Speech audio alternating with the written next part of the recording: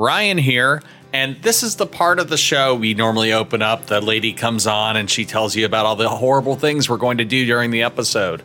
But I'm going to preempt her. So Matt and I have decided to take the month of August off, and we're starting a day or two early. Instead of posting new episodes, we're actually going to be posting some favorite episodes. This first episode in the bunch is actually episode number 3, Doggy Day Drinking. What makes this episode special? When we launched the show, we released 3 episodes more or less simultaneously. And this was the last episode to go up that did not have the telltale disclaimer at the start of the episode.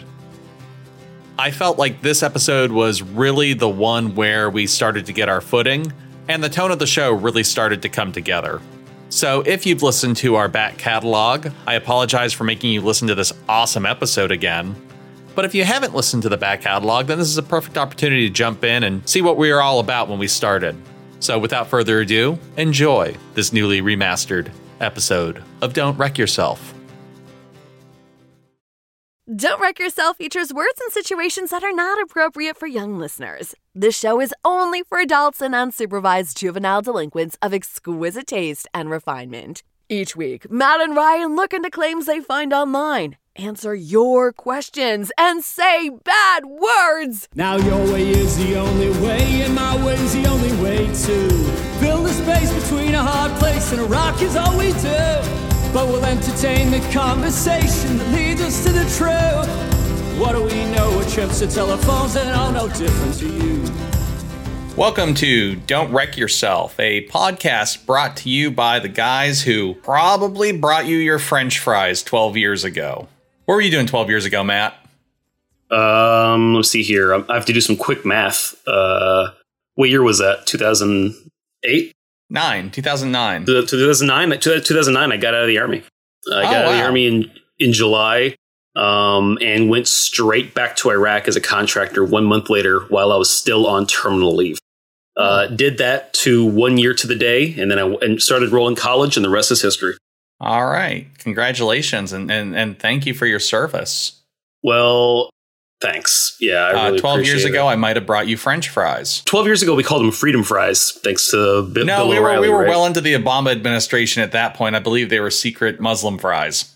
They were. After I got out of the military, I went to college, and in spite of living large on the GI Bill, I did get a part-time job working for Victory Brewing Company. So I very well may have brought you your French fries if you'd eaten there at that point in time. I didn't, but also in college, likewise, I was using the GI Bill. We are both products of the GI Bill. I think that's I don't think the government's getting their return on their investment, but that's okay. For that, we apologize. So I actually wanted to start us off with a not stupid question. Okay. I don't know what our final episode order is going to be, but last time we recorded, we discussed dick-shaped foods. A little bit, yep. I guess it makes sense that just coming out now and saying how many bananas is the lethal amount is a suitable follow-on question to our dick-shaped fruit conversation. I have a banana story. Oh my God. Just unfolded this morning. So last night, I get up a few times every night, and sometimes I'm hungry. And last night I got up and had a banana, and then I got up a few hours later and I had another banana because I wanted to stay kind of healthy. And this morning, Elise, my girlfriend, she's like, "Hey, did you have a banana last night?" I was like, "Oh God, yeah. How do you know?" She's like, "There was like a giant chunk of it on the floor." And I was like, "Oh, straight up, don't remember that." Just dropping banana droppings around. I guess I was like sleep eating, right? But I had the wherewithal to throw the banana peel away, but I just left she's like, "It's a good sized chunk of banana on the ground." So it's better than you doing a milk spit take as she pinwheels her legs, trying to keep her balance as she steps on the banana peel in a Buster Keaton-esque physical comedy gag. Well, okay, since we're talking about this, a few years ago, Elise and I were literally walking in our neighborhood, and she straight up slipped on a banana peel like it's Mario Kart or a shitty comedy from the 1940s. But I mean, if that fall goes the wrong way, it only takes one banana to be lethal. Well, yeah. So she slipped, fell a little bit, and another couple around. They're like, "Oh my god, are you okay?" I'm like, "Yeah, she just slipped on a banana peel like it's a cartoon. It's hilarious." So she's still with you. We still talk about it, and she's still with me because I don't know if you can see from here, but I'm the total package, right? Actually, I let our video drop off the screen while we're recording, but I need to bring that back up so I can react to. You know what? You are a total package. Wow. Yep. I look like I just got pulled out of a cave in Afghanistan circa 2012. I feel like I wouldn't kick you out of an Afghani cave. Afghan cave. Afghani is a currency. Yeah. I'm not going to reveal my ignorance on that topic. The more you know. The more you know. And delete. All right. So let's talk about bananas. Yeah. The lethality. I assume this has to do with just overloading your body with potassium, shutting down your kidneys, I would say. I can tell you what the rough speed limit is. So the record for most bananas eaten in 1 minute, so this would be our acute scenario, is 8. So if you ate more than 8 bananas, you would certainly break that record and possibly die. That is the known limit, like the speed of light. How could you die? Is it that you're choking on bananas, or is it just doing something in your body that's like shutting down an organ? All I'm saying is that appears to be the current human speed limit. So I would argue that you cannot eat enough bananas fast enough to kill yourself, or we'd have the world would be littered with competitive food eaters who have died of banana poisoning. I guess, how does a banana poison you? Potassium, excess potassium, okay. I guess. Potassium helps you avoid sprains and muscle cramps. So I guess your muscles would become so loose that you would just melt off. They just slide right off of your body. They'd slip on the banana. How many people a year die of banana overdose? I'm not even sure. I'm not sure that that's a stat that's worth trying to track down because I don't think anybody's collecting it. That's a research niche for any budding scientists out there who want to be a guest on our show. So just to continue exploring the human limits of banana consumption, there is a gentleman named, I may butcher the pronunciation here, but Nader, Naader, Rita, Reda. Ooh, maybe not how I thought it would be. It might be Nader Reda. I don't know if these are long A's or short A's. Let's just call him Nana Reader. Nana Eater. Nana Eater. Well, no, not Nana, Nanner, because Nana Eaters are a very different genre of video on the internet. I said Nanner for the record. But also, you're a Nanner Eater, gonna work hard. What's that one song from the 2000 something? I don't know, but I don't want to have to pay for it. Manny, yeah, right. Well, you can this is fair use. If you're making fun of it, you can pretty much do whatever you want with it. Anyway, so this guy has a video of him eating 30 bananas in one sitting. Over how many minutes, hours? He just said 30 bananas in one sitting. I don't care how long it took. 30 bananas is a fucking commitment. Kudos to you, buddy. You win the internet for the day. So you can look this up. It's the title of the video is Big Banana Challenge. What did you type into Google to get to that is what I want to know. I typed in show me the big bananas. Showmethebananas.com. I'm going to go ahead and say that we have answered this question. The number of bananas that it takes to be lethal is 1. Yeah, you're right. If it's 7 plus 1, you die in a minute, right? I can actually verify this because I almost lost my life to a single banana. I got to hear it. Well, in, I want to say early 2007, just completed our tour in Iraq. We came home, life and limb intact, and we were sitting at a chow hall at Fort Campbell. I don't know how it came up, but somebody bet me $1 I wouldn't deep throat a banana. What? First of all, you're a cheap date. I didn't know that's all it took. If I'd known that, I would have been. We would have had a way different friendship over the past 17 years. If I knew a $1 cost you to deep throat a banana. It was a average size banana, probably 5.5 to 7 inches, which I know. I feel like I haven't been telling people 7 inches is average since I was 12 years old. Yeah, right. Before you find out how big or how big you want it to. Well, let's not ask too many questions. It's more of a surprise. It's like it's like when it snows, unexpected inches. It's always fun. So anyway, I successfully deep-throated this banana, no problem. I peeled it, boom, right down. It's the perfect shape. Oh, yeah. Like, Get that curve? Kirk Cameron would be proud because the banana perfectly slides right down the throat of a human, and that is proof of I was going to say, like, there was a designer because it just fits like a key in the lock. So there must be a designer. This is the logic. Yeah. So here's the issue.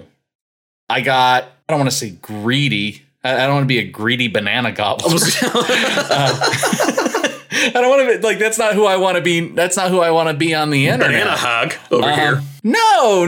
I felt the need to show off. So I went in for the double dip. It was the second one that got you. It was the second one. It's the second one that got me because the structural integrity of a banana is not great. I feel like and when it has more moisture on it, it just kind of collapses in on itself automatically. Or it turns to mush. I mean, it's not like I was chewing it. It wasn't a mush issue. It was just a structural integrity issue from the physical trauma being slid all the way down to my throat, not once but twice. The second time it breaks, which in other deep throating scenarios is usually not going to happen. Unless you're blowing pirates. Oh. Because they got I get it. Little wooden peckers. I think I get it. Yeah, you get some splinters caught in your tongue. Yeah. So it breaks off, and my comrades in arms who bravely served with me overseas aren't about to let one of their comrades fall in peacetime. Falling on the banana, like falling on your sword, right?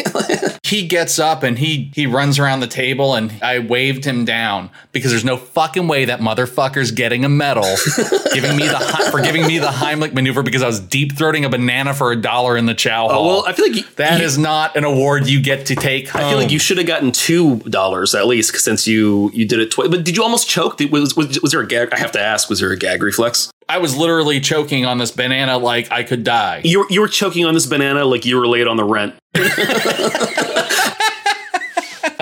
So a single banana almost took my life. A single banana almost took your girlfriend's life. Have you heard of this banana milk in the store, by the way? There's banana milk was all I drank in Iraq. I'm surprised you didn't have it. I had strawberry milk, and come to think of it, I have had banana milk before, but it's not good.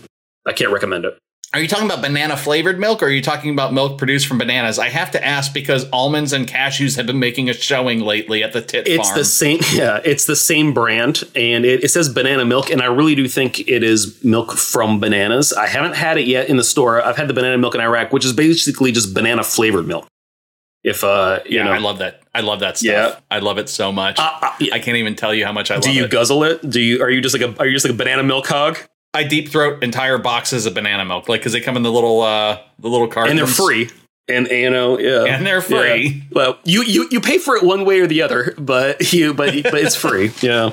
Speaking of things that used to be free, over the course of the pandemic, I made the mistake of trying to adopt a dog. Oh. This is while Erin was pregnant. We were all home and we were feeling bold. It's like, we've got time to train a dog and integrate it into our family. And then we had a baby and our schedules went to shit. And I'm so glad that we didn't. But after the big freeze in Texas, there was a huge influx of animals. Yeah.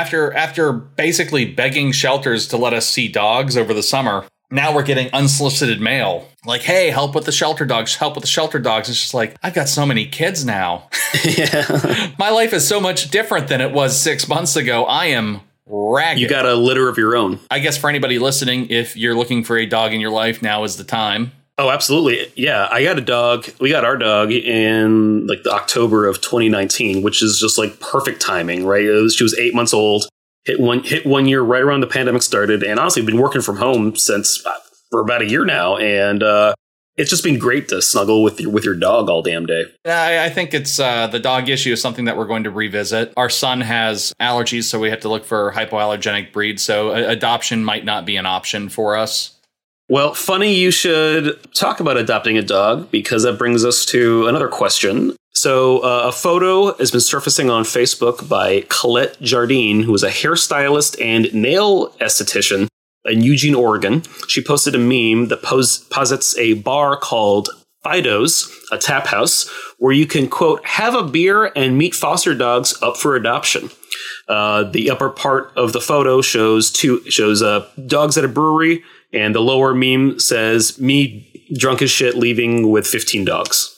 Essentially. Okay. Yeah. So I guess So I guess the questions are twofold here. Yes. The first question is, does this place actually exist? That is, yep. And then the second question is it a good idea? We'll tackle the first one. Does this place exist? Absolutely. It is 100% a real bar. I love this story because it combines my third favorite thing with my fourth favorite thing. So, and if you Google beer and dogs, you will not be disappointed. But this is a real place. Fido's and 48 North Pizza in Tigard, Oregon, just outside Portland. Okay. And the website is ilovefidos.com. They have 40 craft beers on tap. Mostly from... How many dogs on So tap? yeah, it's associated with a local animal rescue shelter in the area. And essentially you go there, you pay $5 and you sign a waiver. And that gains you access to an area where you can just like drink your beer and hang out with dogs, which you can then adopt. Fuck yeah. Who doesn't want to drink a beer and like just like be loved by beings that love you no matter what, right? As long as it doesn't turn into like a late night dog fight club,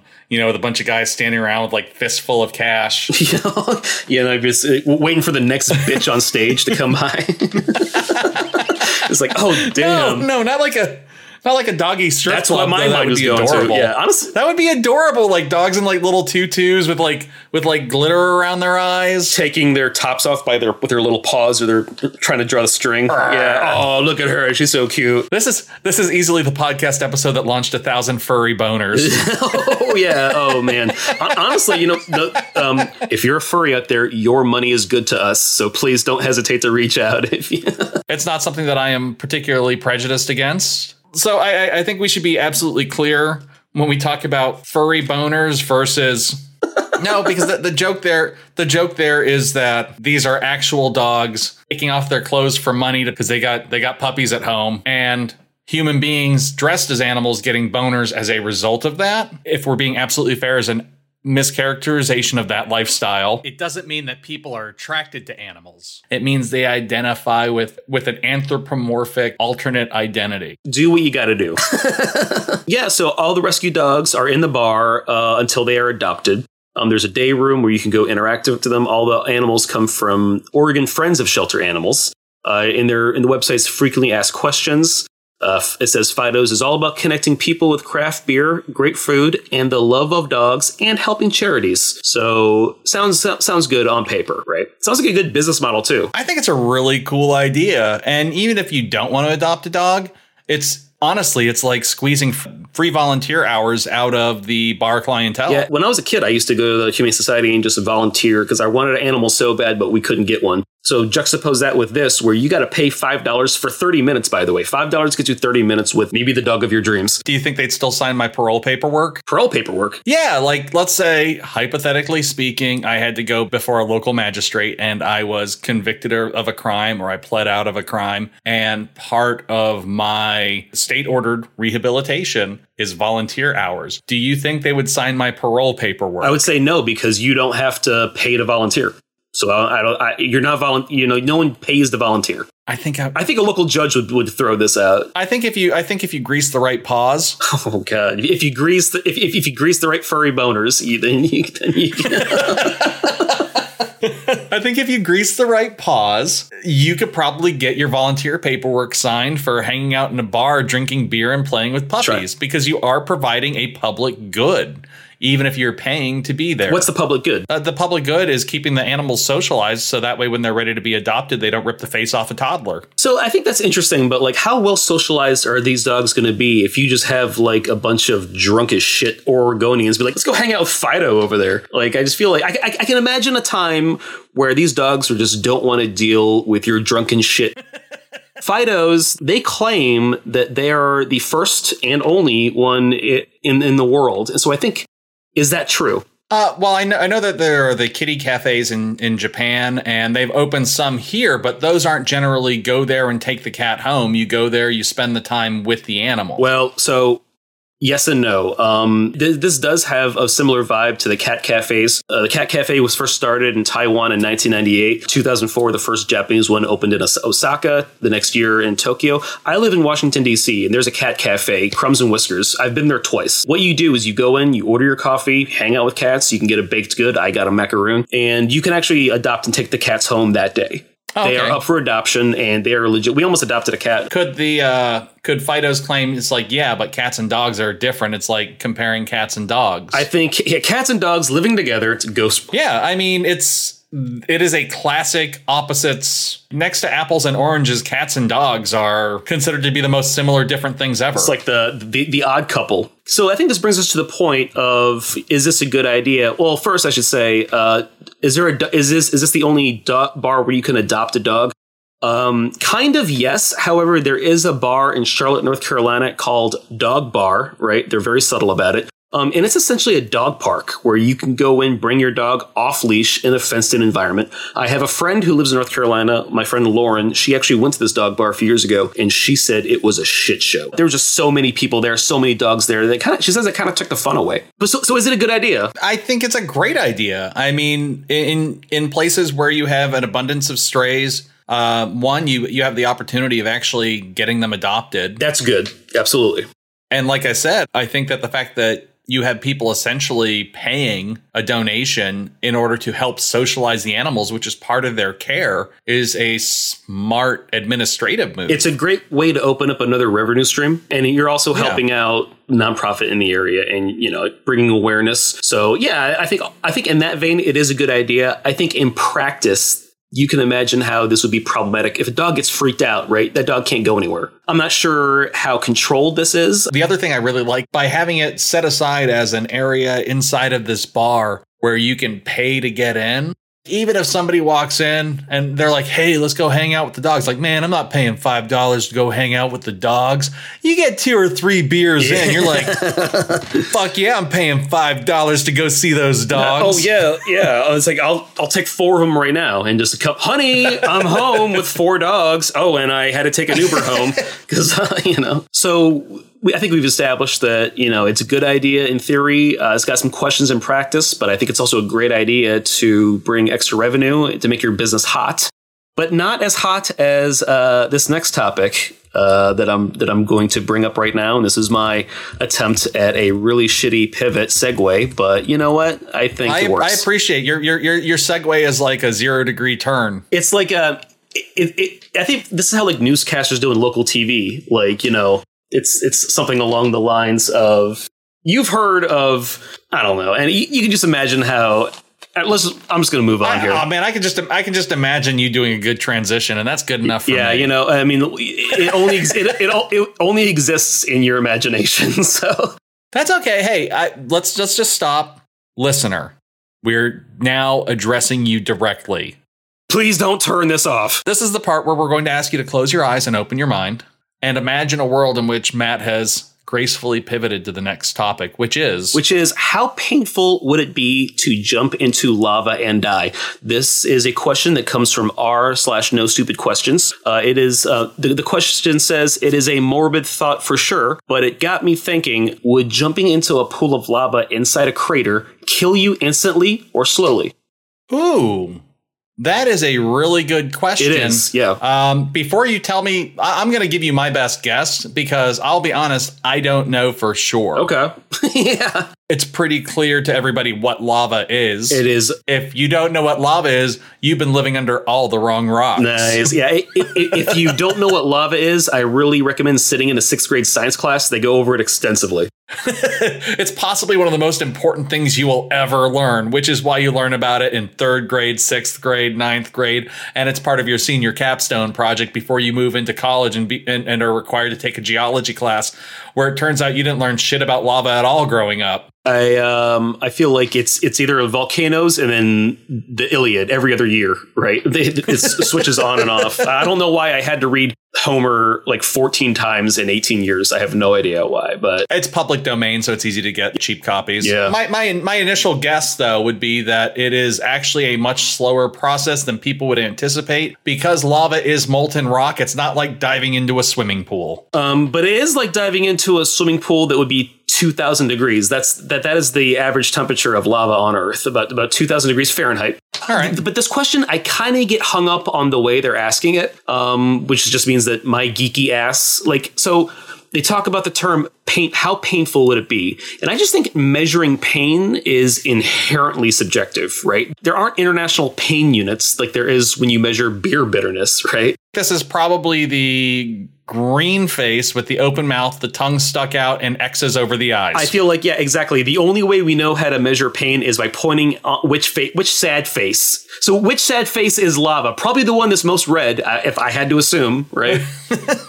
How painful is lava? Well, I think you would probably die on impact depending on how high the drop is. Just like if you jump off a bridge and you hit water, you die. Yeah. So, I mean, the fall itself could kill you. The fact that the lava is probably less viscous than water means you'll also hit greater resistance just in terms of force. But that also is what makes me think it might be slow. Like if you just dropped like 5 feet and belly flopped in lava, I think you would start cooking immediately and you would die relatively quickly. But I think you would feel something. So I'm not hung up as much on the level of impact, like how high someone is falling, as I am on the fact that it's 2,000 degrees liquid rock and no one can fucking survive that, right? And actually, so there's a few cases here. This guy, Eric Storm, who runs a tour company in Hawaii called Lava Hikes, he actually set up a GoPro right near molten lava, and he set it up a little too close, and you can just see that there's a video on YouTube, we'll make it available. You can just see this ominous, haunting, glowing, just coming very slowly, and it's a thing of nightmares. And this GoPro gets covered in 2,000 degree lava that then survives, and he's able to take that footage and put it on YouTube. It's pretty amazing. Did he have it in a specialized case or something? I don't think so. I think it was just in the case. It's the best ad GoPro could ask for. Right? It is this mesmerizing glow of earth innards just crawling slowly is really, it's scary. It's scary. That's what it would look like POV, you're getting eaten and suffocating by lava. If you go to like a traditional Italian pizza place with a wood-fired ceramic dome oven, yeah, I mean those ovens get up to be about 1,200 degrees. So obviously it's 800 more degrees to get that molten rock. Yeah, but yeah. I think you would certainly be able to get close enough to the lava to throw yourself into it from a height or distance that would not be fatal. Well, it doesn't matter what height or distance if it's 2,000 degrees. Why would that matter? Because we're discussing whether it would hurt. And I think the question is whether I gotcha. You would be laying essentially on top of the lava. Yeah. And yes, it would be 2,000 degrees. It might be so hot that you don't even feel it, but the other parts of your body where you're being subject to less than 2,000 degrees. I think there's going to be a period in which you are cooking. Absolutely. And then a period in which you are dead. Absolutely. So yeah. Does it hurt? Does it hurt to fall in lava? 100%. Yeah. I'm going to go ahead and say 100%. There's a case in 2019, this elderly man in Hawaii in his 70s. He fell into a lava tube, which is a river of lava that flows downstream. He was in his own backyard, just fell through. How this works is the exposed lava cools and hardens, so it just creates, that's why it's lava tube is essentially what it is, right? And then if the ground above it is to break through, it would form a sinkhole into a river of lava. This man fell into the river of lava and he died. They were able to recover his body, charred and disgusting. But yeah, this was in his own backyard on the Big Island in Hawaii. Pretty terrifying. However, there's another case of a Tanzanian man falling in a volcano and surviving. Okay. So this is actually kind of crazy. In 2007, a human fell into, let me try to pronounce this volcano. It is Ol Denyo Legai, which is Maasai for the Mountain of God. It's in northern Tanzania, right near Arusha, for any East African files out there. So what saved his life is that the lava was about 500 degrees Celsius, or about 932 degrees. So he was able to get out with only one arm and both legs seriously burned. All right. Do we have any idea what his recovery looks like before we start, cracking wise? I just want to tread carefully here. So, yeah, he lived. Interesting to point out, this is actually the coldest erupting lava in the world. So if there's one you want to fall into, it's this one in Tanzania. But he did survive. As of 6 months after the injury, he was bedridden in his home in Tanzania, and he was experiencing incredible pain and muscle wasting. While he lived, his life has probably changed forever. Not for the better. Yeah. Well, so I think we can say safely that based on the examples that you've given and just simple deduction, yes, it hurts to fall in lava. Absolutely. And probably the most excruciating pain you would experience right before everything just turns lights out. Yeah, well, if we're gonna end on some yucks, I wish the dying by lava thing wasn't such a downer, because I feel like we're rounding.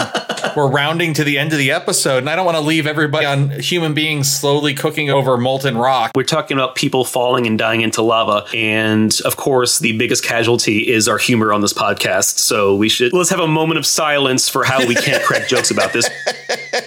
We talked about it extensively now at this point. I would say it is absolutely painful. It's hard to measure. Don't do it. But if you have to do it, make sure it's this one in Tanzania. I think that's a fair assessment, but I do want to offer one more question. Okay, let's do it. Because I don't want to end on people cooking slowly and then living, and at best living the rest of their lives maimed. I just want to know, does anyone else's balls touch the water when they sit on the toilet? Now, you should point out that this is not your original question. This isn't you asking. This isn't a Ryan original here. This is coming from the No Stupid Questions subreddit again. This question was posed by user Stoned Sailor. Oh, of course. Yeah, I think I know that guy. And he spelled sailor wrong, so I assume he is one who sails, not... So this is not a merchant marine who's worried about dunking his balls in the toilet. This is perhaps an amateur yacht enthusiast or a local regatta champion who's concerned about his balls he's dipping into the toilet water. Either a super rich guy or Forrest Gump is what I'm getting from this. Yeah. And whoever he is high as a kite, and that's okay. But his balls be sagging low. So does anyone else's balls touch the water when they sit on the toilet? I would say the answer to that is yes. Other people's definitely do that. Other people's balls definitely do that. Matt and I were both in the Army. We've seen a lot of balls. That's just part of the job. It's part of serving your country. It's a benefit no one talks about. Yeah. Actually, it's funny because the next episode that we're recording is, it's Kentucky meat showers. Who could forget? Fort Campbell had a lot of that. So yeah, I know people who have complained about their balls hitting the toilet water. I've had my balls hit the toilet water on more than one occasion, but usually that's an indicator that the toilet is overflowing. Yeah, I'm just envisioning your balls having low, medium, and high tide, like watermarks. I would say that the times that water has touched my balls on the toilet, I think almost, which is pretty rare, I would say, but I think on the rare occasion it happens, it's 100% a function of poop falling and water splashing up.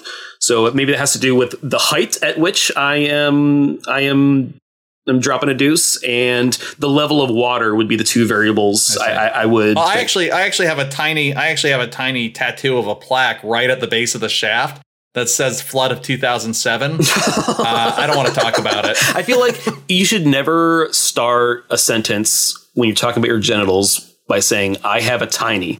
Because I was like, wow, you're really putting yourself out there, I don't want to be accused of misrepresenting the product that we'll be revealing on our forthcoming OnlyFans page when we find out that podcasting doesn't pay and it's way easier to cash in on a quick buck on OnlyFans. On eating a shit ton of bananas. That's what. Dipping our balls in the toilet while we eat bananas. Yep. Oh man, honestly, there is someone out there that would pay $4 a month. At least one person that would pay $4 a month. I would be willing to bet that we could find someone. Did you just point at yourself? I was like, at least someone that would do it. I don't know who would it be, but yeah. The thing is, though, making money off of you doesn't feel good. I need a complete and total stranger to validate my ball, my testy dips. There's always money in the banana stand. Yeah. I think another variable for Stone Sailor is how old is he? Because I think just gravity takes over when you get to a certain age where your balls just start sagging. I think everybody over the age of probably 55 is more or less dealing with a little bit of we'll call it feature creep. They're dealing with a little bit of gravity. You said over 50. I must be a really early bloomer. Look, as you transition from being a young man into middle age, kind of sucks. Think of it like up until now you've been a sweet young millennial pupa. Well, and now you're entering into the chrysalis of middle age, and you're going to emerge beautiful with gossamer snowflake-like wings as a beautiful, saggy, bald, lumpy boomer butterfly. Yeah. And I know it's a beautiful and majestic thing, and all you have to do is turn your entire body and brain into liquid and then let it reform in the dumpiest way possible. Okay. And that's what aging is. So now we're talking about the metamorphosis of like caterpillars into butterflies. And the question I have is, does the caterpillar build this cocoon knowing that it's going to be just reduced down to nothing and then emerge? Instinctually, our caterpillar's like, why the fuck am I doing this? I assume it's like everybody who finds themselves pressing the line to middle age, your body just doesn't react to temperature the way it used to. You make yourself a blanket out of the thread coming from your butt. When you're a caterpillar, that's really the only option you have. And then you melt. Yeah, but I guess the question is, does the caterpillar know that's coming, or are they just like, why the fuck is this happening? Why am I doing this? Technically, I think the question is, does anyone else's balls touch the water when they sit on the toilet? Okay, well, and the answer I think is yes. I would say we both confirmed that it has happened to us at least a few times. In my case, it's always been emergency situations, but some people, it happens to them on the regular. I guess my advice for you moving forward is, if you have a problem with your balls getting wet when you sit on the toilet, like an everyday toilet, there are certainly toilets where you can control. There are no water toilets. Oh, that sounds horrible. As long as you're not bouncing your balls off the porcelain, yeah. There are options for you out there that are going to keep your twig and berries completely dry. So where there's a will, there's a way. Necessity is the mother of invention. Yeah. And there are definitely toilets that aren't going to get your testes moist. I think we should start an Only Toilets website is what it is. It's Only Toilets. That's all it is. Nope. And that's the episode, folks. Yeah, right. Yeah. Every single episode we've recorded, we have said, that's the episode, folks, and have gone on for like minutes. So I think that's like our trademark. That could be our trademark. But we've got a lot of things to trademark. For example, all of our social media handles. We are at Wreck Your Pod on Twitter, Instagram, Facebook, Tinder. All right, OnlyFans. So the best thing you can do for us, swipe left, swipe right. Is it swipe left or right? I've been out of the game so long. I couldn't tell you. I think it's left, but I really don't know. I think swipe right is a trying positive. To remember like I did it when I was on Tinder. I'm like trying to like. I think you're supposed to swipe away from your dominant hand when you don't like something. You're like, get out of here. So I think you have to set Tinder up to be a lefty or righty account. Okay, well, as I'm doing the motion with my finger in my hand, I think right. I remember swiping right to the ones that I find the ones that I wanted to talk to. So. Did you swipe right on Elise? We met at a brewery where all good things happen. Yeah, we met at a brewery. You came home with a girlfriend and a dog. I almost made a really bad joke. Don't make the joke. I want her. I know. Yeah, okay, I know you did. I didn't make it either. Let's move on. I think we both know what that joke is. And we're not going to say it because we're mature adults. And we respect everyone. Women. Oh, yeah, we're not even going to tell you who we respect because that will reveal what the joke was. Yeah, well, I think we just did a fucking Vulcan mind melt there. Yeah. You know? Like, I looked at your kind of blurry, pixelated eyeballs, and you looked at my blurry, pixelated eyeballs. And we came to an accord where we would not denigrate anyone because, again, not going to say who. Speaking of people we don't want to denigrate, how about Rick Reynolds, who has supplied us with our theme song, United, from his album Portals in Progress. You can find him on Apple iTunes, Spotify, and Amazon. Rick, I love your shit. Love you, Rick. That's the show for today. We've answered as many questions as we possibly could, but as your trusted internet advisors, we advise you not to make any rash decisions between now and the next time you listen to our show. Send us your questions at wreckyourpod@gmail.com. And if you can't, for the love of God, wait until next week, then please check yourself. Don't wreck yourself. We are united, but we're so far apart, and it won't change till we change. We are, but we won't. Oh.